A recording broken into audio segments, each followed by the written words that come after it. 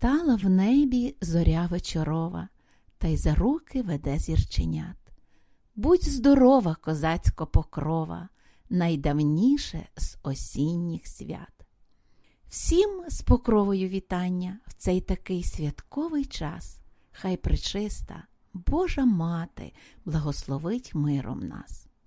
Любі діти, сьогодні, гортаючи сторінки українського народознавства, тобто дізнаємось про одне з найбільших праздників українців – Покрова Пресвятої Богородиці. В народі ще кажуть «Третя пречиста». Послухайте декілька цікавих історій, які дійшли до нас із сивої давнини.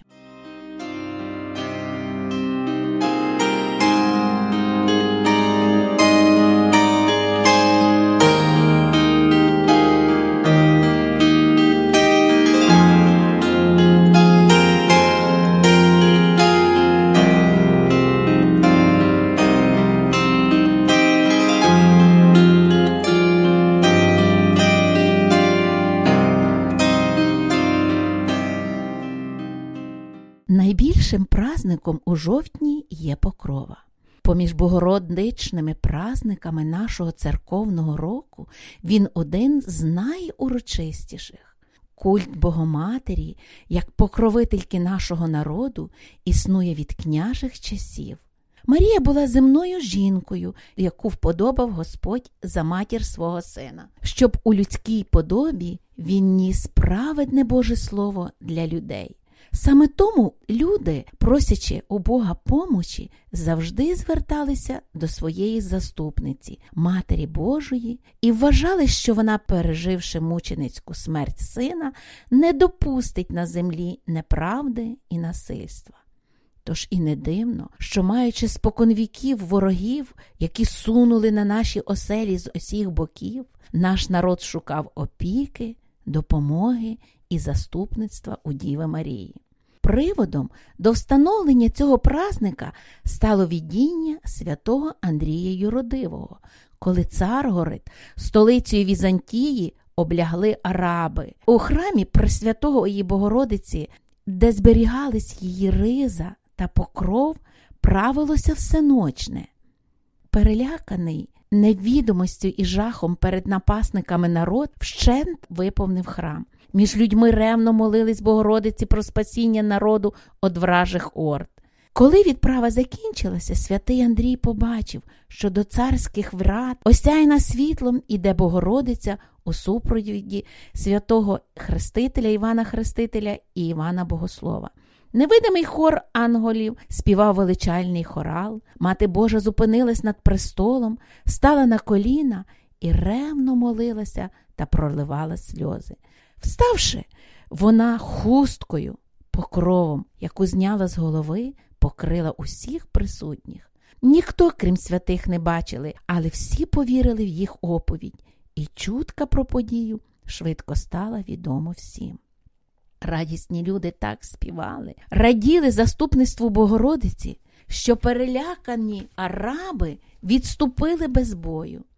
Від тієї хустки покрова праздник і дістав свою назву. Про велику любов українського народу до Богородиці свідчить ще й така історія.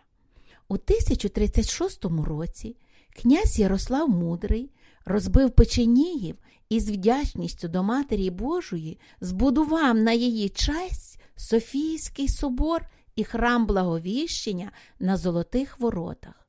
У цьому храмі в 1037 році він віддав свій народ під опіку Божої Матері.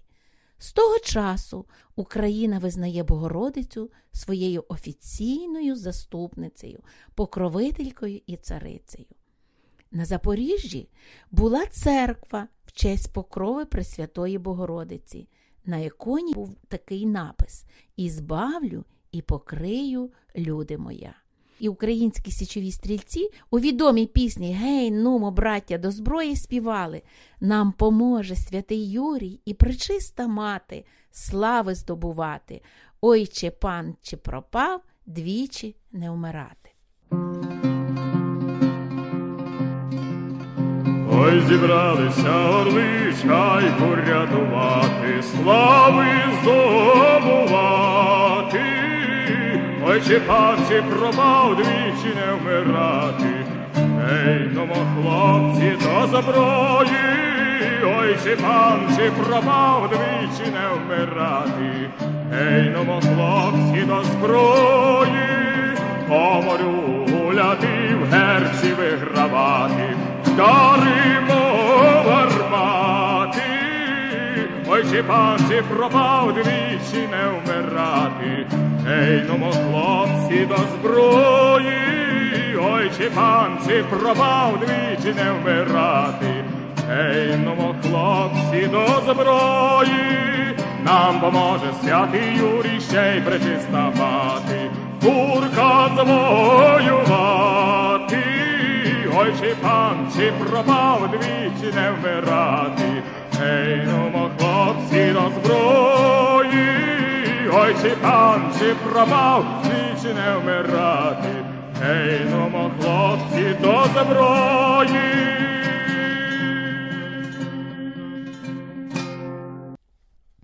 Відома легенда і пісня про чудо, що сталося у Почаївській лаврі при нападі турків, коли Богородиця своїм покровом заслонила святу обитель від ворожих куль і повернула їх назад у ворожий стан. Схожі дива були при таких же нападах на храм Чесного Хреста в Тернополі і в соборі у Збаражі. Ой, зійшла зоря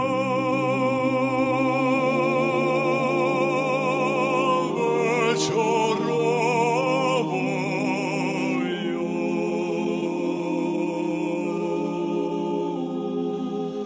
над Почаєвом стало, над Почаєвом виступало турецьке військо, як та чорна хмара, турки з татарами брами облягали, монастир завоювати.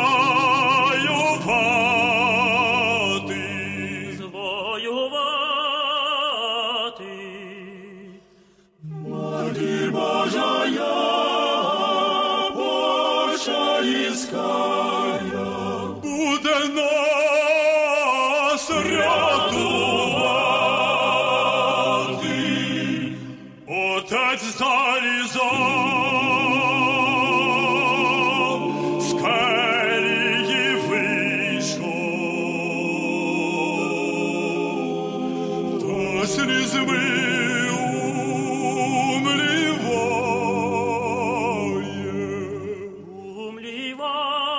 умліває.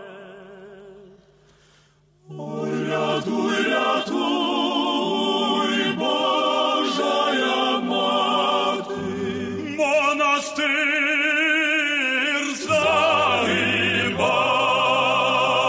загибає. Ой, вийшла, вийшла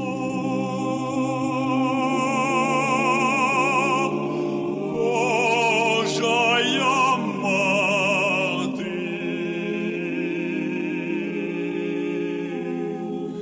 та й на хресті вона стала. Вона стала.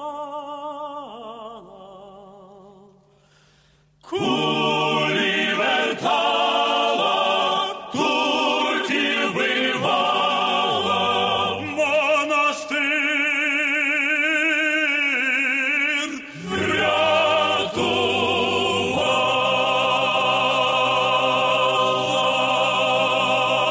врятувала. З іншого боку, живе народне трактування празника. На Покрову перший сніг може покрити землю. Отже, тут прояснення буквальне від дієслова «покрити». Від Покрови до запусту на Пилипівський піст гуляли в Україні весілля. Любі діти, в Україні є дуже багато різноманітних історій, зв'язаних з цим чудесним праздником. Люди ходять до церкви, вдягаються урочисто. І при цьому ще є різноманітні традиції в кожному куточку нашої неосяжної землі. Ви, напевно, в сім'ях теж зустрічаєте і святкуєте це свято. І, можливо, ви згадаєте, з якими традиціями ви зустрічалися, коли приходив цей день. Розпитайте дорослих, бабусів, дідусів, тата й маму, а що робили ваші родини колись і тепер в День Покрови?